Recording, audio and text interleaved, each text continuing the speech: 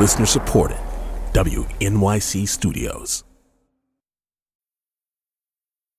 I mean, I'm just keeping my fingers crossed because our savings that we're trying to save up for, that money is for buying things for the baby and daycare and babysitters and nannies. It's not for actually getting pregnant. From WNYC Studios, this is Nancy. With your hosts Tobin Lowe and Kathy Tu.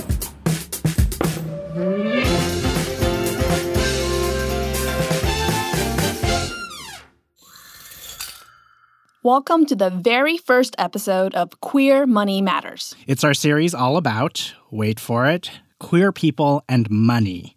More specifically, we're talking about all the ways that the economy isn't set up for us. Right. So, at almost every turn, every financial milestone, if you want to get health care, if you want to get married or retire, queer people have to be creative in how we overcome those financial obstacles that stand in our way. So, Tobin, what are we talking about this time? Well, Alana, who you heard at the very beginning of the episode, really summed it up. We are talking about having babies. Like how the egg meets the sperm. Except for queer couples, it can be more complicated than that, and also super expensive. Now, of course, a lot of straight people have difficulty conceiving and spend a ton of money having children. But most queer couples can't go for that traditional method in the first place. So they have to turn to more expensive methods like fertility treatments or adoption right from the beginning. Plus, there's hurdles like some insurance companies want to see evidence that you're, quote, trying for a certain amount of time before they pay for your fertility treatments. But, obviously, that's just not possible if you're in a same-sex couple. Right. So all of this is why I wanted to talk with Alana Rock and her partner, Claire Rock. They're at the very beginning of this journey. So I visited them at their 4th floor walk-up in Crown Heights, Brooklyn. Up to floor 2. And it was still 2 floors to go. All right. D4, here we go. Hi. Hello. Come on in. Hi, I'm Tobin. Hi, Alana. Nice to meet you. So this is the apartment. It's a 1-bedroom. It's small. The space is small, but I have to say they make good use of every nook and cranny. This is the kitchen. You can see everything from when you're pretty much standing in the middle. She's not kidding. We get the whole tour without moving more than 6 feet. Here's the living room. Here's my office / the dining room table. Too many books. The bedroom, bathroom. That's it. So if you were to add a kid into this equation, where do you think they would go? Nowhere. Honestly, we really would have to move. I've thought a lot about it, and there are definitely 2 bedrooms in this building, but it's a 4th floor walk-up, and I don't think there's room. And this is Claire. Hi. I'm Tobin. Hi, Claire. Nice to meet you. Claire's got short hair and tattoos peeking out from their rolled-up sleeves. They're an information architect focusing on user experience, which, to be honest, I'm not totally sure what that means. But Claire seems like they'd forgive me. They're warm and quick to laugh. We met in college. I was actually dating Alana's best friend. The drama. But it's all okay. Emily ended up being a bridesmaid in the wedding. We dated for 10 minutes. It was just a summer fling, so it just happened. Alana is bubbly and bright, exactly how you would imagine a dance movement therapist / family therapist with a musical theater background, which is what she is. In her wedding photos, she looked like Princess Grace. Yeah, the whole thing was very princessy. My mom made the tiara that I was wearing. The 3 of us sit down at their dining room table / office. We just got married in October, so we're newlyweds. Congratulations. Thank you. And when did you start talking about the possibility of having kids? So I am the type of person who has always wanted to be a parent. Seriously, when I was 16 years old, I would be like, oh my God, I want a baby. And then I'm like, wait. No, I'm 16 years old. I don't want a baby. That's the last thing I want. But for me, it feels very biological. It's almost like it's my hormones just taking over and I can't really do anything about it. maybe within the last year, we like really started talking about it because like we're getting married, we're both out of school, we're starting our careers, and like she wants a baby yesterday. And so it's like finally something that we've really started talking about. And it's like the goal is within the next 3 years. And like in my mind, I've set aside like a financial plan to like hopefully be there in 3 years. But for me, the biggest thing is finances and housing. If you were to look at your finances right now, can you give me like one word to describe how it makes you feel? Stressed. Just constantly stressed. Have you thought about the ways that being a queer couple has directly affected your financial status right now? I think a lot of this has to do with coming from the Midwest and seeing, we're both from Kansas City, and seeing where our friends, especially our straight friends, in the Midwest are in their lives. Most of them own homes. Most of them have kids by choice. We're at that point in our lives. And my life would look really substantially different had I not come out, had I stayed in the Midwest. And, I'd probably have a house and a backyard and 2 babies and a husband. And I'm so glad that's not my life. But it is something that I think about. I mean, I do miss paying $700 for a 1-bedroom apartment that's 2 times the size of this, but I don't miss Kansas City. I don't miss Kansas. I don't miss having burritos thrown at my face. No, thank you. Yeah. I'd rather be cramped and happy than have space and feel unsafe or depressed.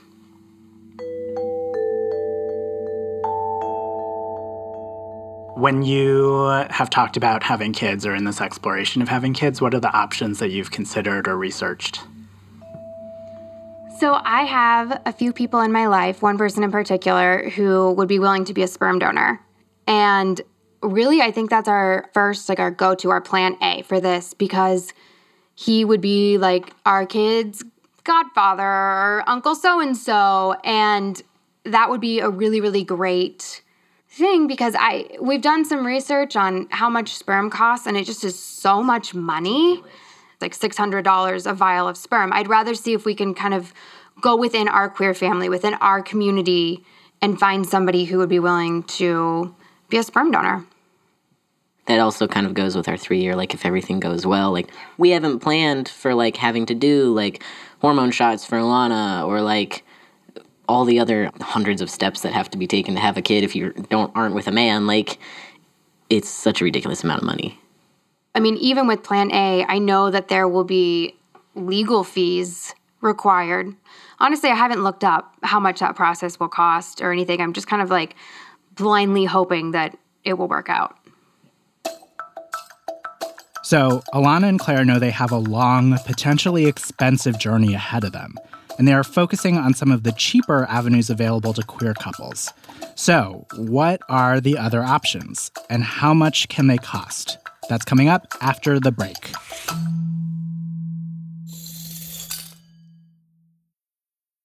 Are you thinking about having kids and wondering how you're going to pay for them? Or have you already been through the process and have insights to share? All week long over in the Nancy Facebook group, we're talking about your queer money fears. Today, we're digging into the finances of starting a family. Whether you're in the middle of it now, thinking about it for the future, or have already figured it all out, we want you to join the conversation. Come share your stories and your advice with other Nancy listeners. Find us by searching for Friends of Nancy on Facebook or by visiting nancypodcast.org/Facebook.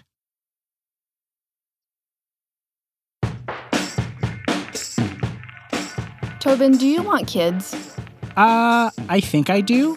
I know I'm an excellent gunkle. You are. Thank you. I've seen you. So, yes, I think I probably would like kids one day.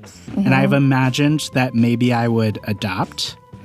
But before working on this series, I sort of imagined it would just be the one fee for adoption and nothing else. And so now I'm like, I gotta save. Start saving now. Yes. What about you? I'm kind of meh about having kids. I don't want to be pregnant, so it's going to be up to my partner whether or not she wants to be pregnant. Fair enough. Or we could adopt. I'm cool with that. I just want somebody to take care of me when I'm old. Fair enough. I've also thought about sperm donors. Okay. And I've just been secretly vetting all of my male friends. Wait, have I been vetted?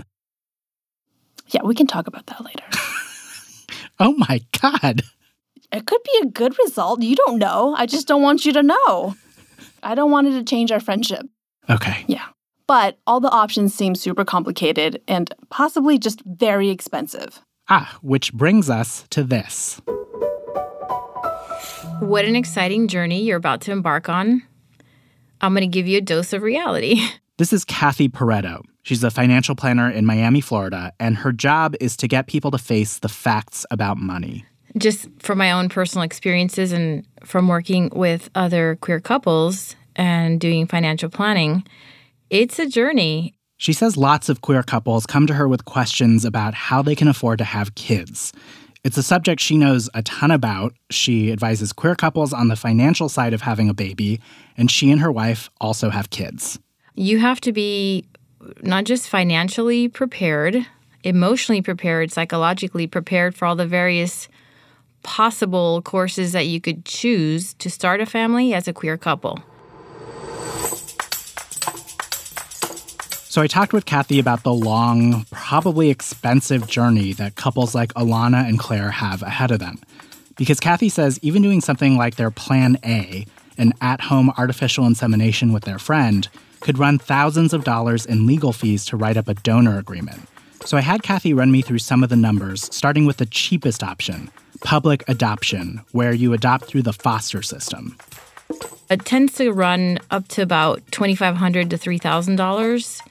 But you also then have to incur, for example, like home studies and possible other legal costs. Then there's private adoption, where you pay to go through an agency, and there's legal fees too. Those can cost up to $40,000.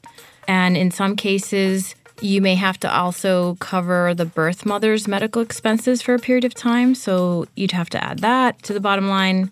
And then there's procedures like intrauterine insemination, that's artificial insemination, or in vitro fertilization, IVF. Either way, not cheap. So as an example, IVF can cost usually between $20,000 and $30,000 a session. And if you end up having to have multiple sessions, that's $20,000 to $30,000 each time. Last but not least, there's the most expensive option, which is surrogacy. That's going to run you $100,000 to $150,000. It's not just the medical process that can cost, it's all of the associated legal expenses that are absolutely worth it and necessary, but you need to account for that when you are budgeting to start a family.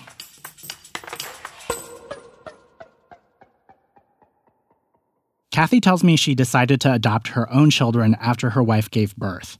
Legal costs for situations like this, or something like an agreement with your donor or surrogate, can run thousands of dollars. They refused to put my name on the birth certificate because even though we had marriage equality across the country by then, the laws in the state of Florida hadn't caught up. And I was a sole breadwinner, and I needed to ensure that my family was protected. So, there was another $2,000, $3,000 that we hadn't accounted for. So you mentioned your wife, and you two were actually the first same-sex couple married in Florida back in 2015. Yes. And now you have 2 children, which is 3. Wonderful. 3 children. Busy. Wow. Amazing. So how much do you estimate you and your wife have spent on this process of your family and having kids? Good question. I mean, I can't say specifically, but certainly north of $100,000. I was very fortunate that at the time we started planning our family, my other half, my now wife, worked for a Fortune 500 company, and they provided for some portion of the cost for the procedures, which was a huge relief for us financially. But you're still going to be responsible for any out-of-pocket costs and the follow-up, legal fees. That's generally on you. For couples who maybe don't work at companies that have things that could benefit this process, if you're truly on your own and trying to figure out financially how to do this, what advice do you have for couples who are maybe in that situation? Well, start your planning early because it's costly. And you have to have really candid conversations with each other about what your vision is for the family. And it might take time to be able to build the resources and the understanding between each other to have the strength to start this journey. Just have, that solid foundation. What are your visions for education, discipline, family involvement, finances, all of the above. If all this seems intimidating, you're not wrong. But there are more than 200,000 children being raised by same-sex couples in the U.S., and maybe more than 3.5 million if you include bisexual parents in a different-sex couple and queer single parents. And while there are so many ways to go about it, and every family is different, we wanted to share some stories about how some queer parents became, well, parents. Hi, I'm Kay. I'm a mother who lives with my queer spouse and our 2-year-old daughter. Altogether, we spent about $4,000 inclusive of co-pays on various medical visits and blood work, as well as 3 attempts at IUI, intrauterine insemination. My advice would be, on top of the piece that's about preparing yourself financially, I think it's to prepare yourself emotionally for what is a very sanitized way of getting knocked up. It's very medical, it's very sterile, and there's also a lot of emotion involved just in the act of trying to get pregnant. I called my insurance company to see if they would cover this for same-sex couples explicitly, and was actually told by the person on the phone, who also disclosed to me that her mother was in a same-sex relationship and felt really bad about it, that they did not cover fertility treatment for same-sex partners. So I went into it kind of assuming the worst, that it was going to cost several $1,000s even just to try. And we were very lucky in that my insurance actually did cover the treatment because my doctor was willing to diagnose me as infertile, even though I'm not actually infertile. And it turns out my insurance did cover the procedure because as far as they could tell, I was infertile. One thing that was surprising to me was how quickly it became about money. Even though a lot of it was covered, I did have this one thing I was holding on to, which was I want the least amount of medical intervention necessary. So, what started from this idea of I'm going to just do this in the most natural way possible became give me all the drugs and the hormones and the trigger shot. Let's make as many eggs as we can. But the money thing kind of factored it out, and the urgency feeling of okay, I just want to get this done. My name is Jason Beckton. Me and my husband, Patrick Evans, own Marie Beck Cafe and Bakery in Charlottesville, Virginia. The business is named after our daughters, Marion and Betty, who are aged 5 and 7. When we were looking to adopt, we had 2 options, foster adopt and private adoption. For our first daughter, we chose foster adopt, which actually didn't cost anything for us. And during the time that we were fostering her, we were given a stipend by the state, and training was actually paid for as well. So that was pretty good. For our second daughter, the adoption was through a private lawyer, and that was more costly. I don't know the exact amount, but it was probably somewhere between $21,000 and $23,000. My advice for couples at the beginning of this process is to really try to explore your options and do as much research as possible. If you choose to go the foster to adopt option, make sure that you emotionally prepare yourself for the possibility that it may not work out, and also be realistic with what kind of situations you're willing to take on. It's been 6 years almost since we adopted Betty, and I don't really think about that expense anymore. But yeah, I love my kids, and it definitely was worth it for me to go through building our family through adoption. My name is Jessie Perret. I live in Chicago, Illinois with my wife Connie and our daughter Nola, who is 2 years old. My little family spent between $25,000 and $30,000 trying to conceive our daughter. It ended up being a lot more expensive than we thought it would be. We decided to use a known donor. We thought that using a known donor might save us a little money. That's not the only reason why we did it. But in the end, it ended up costing us significantly more because there's all sorts of FDA regulations about using the sperm of a donor that you are not in a relationship with. We tried about 11 times, and we finally decided, after doing some more research and changing up our insurance, that insurance would cover one round of IVF, about 90%. So a typical IVF cycle is around $20,000. So out of pocket, that was about $2,000. thank God. You know, we were using credit cards to pay these bills. We were going into debt. We were, skipping student loan payments. We were, making a lot of, in hindsight, probably irresponsible decisions in order to make this happen. So it was an overwhelming relief to find out that she was pregnant. Looking back, what I would tell other couples is, one, to go through your insurance policy with a fine-tooth comb. The second thing I would say, when going into this process, each couple should really sit down beforehand, set expectations for each other and for your financial boundaries. When is too much? How much is too much? And set those realistic expectations with yourself so you're not 1 year into it and $50,000 later. When I look at my daughter, I definitely am so thrilled to have a child and to be raising an amazing little human with another amazing human, which is my wife. But the cost has definitely impacted how we raise her.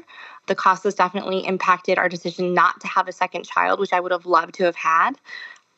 The cost of having her has really changed the trajectory of our financial path. Our financial security is a little more unstable because of the cost of our modern family.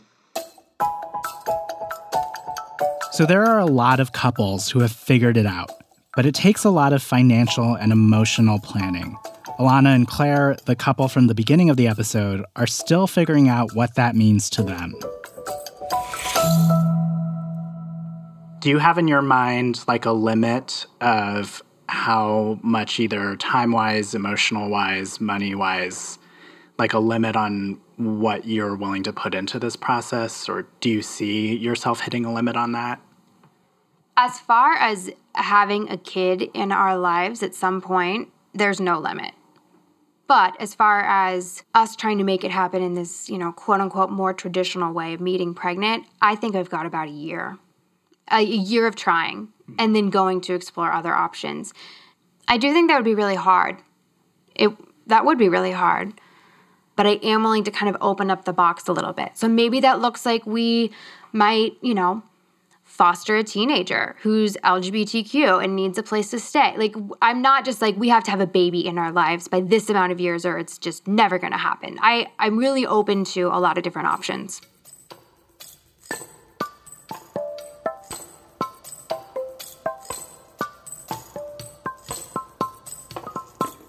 Is this a house pen? Yeah. We're a Hufflepuff household. Yeah, we're a strong Hufflepuff household. Yeah. We're just and kind and fair and loyal and hardworking. Mm-hmm. What happens if your kid isn't a Hufflepuff? That's our producer, Isabel. Like, what would be the worst case scenario of their house? Ravenclaw. Ravenclaw? Really? I don't want a kid that's smarter than me. Like, I don't care if you're a Slytherin, you might, kind of be a jerk, but at least you still have some good qualities. Actually, Gryffindor and Ravenclaw, because Gryffindors are like, we're better than everyone, and I'm like, you're not. My answer to that question was going to be Gryffindor, just because I'm like, no, don't challenge me. Like, you're not, this isn't the time to be brave. Go clean your room, Yeah, I'm like, you're... And reminder, we want to hear from you. What are your queer money fears about starting a family? Or if you have kids, tell us your story. How did you make it work? How much did you have to save? Head to nancypodcast.org/money and let us know. Next up on the show... If there were no equality issues and no transphobia, I honestly don't know what field I would be in, only because there would then be so many possibilities. I could literally do anything. From the hiring process to a wage gap to a patchwork of legal protections, we talk about how being queer can limit your career path. That's on the next Queer Money Matters.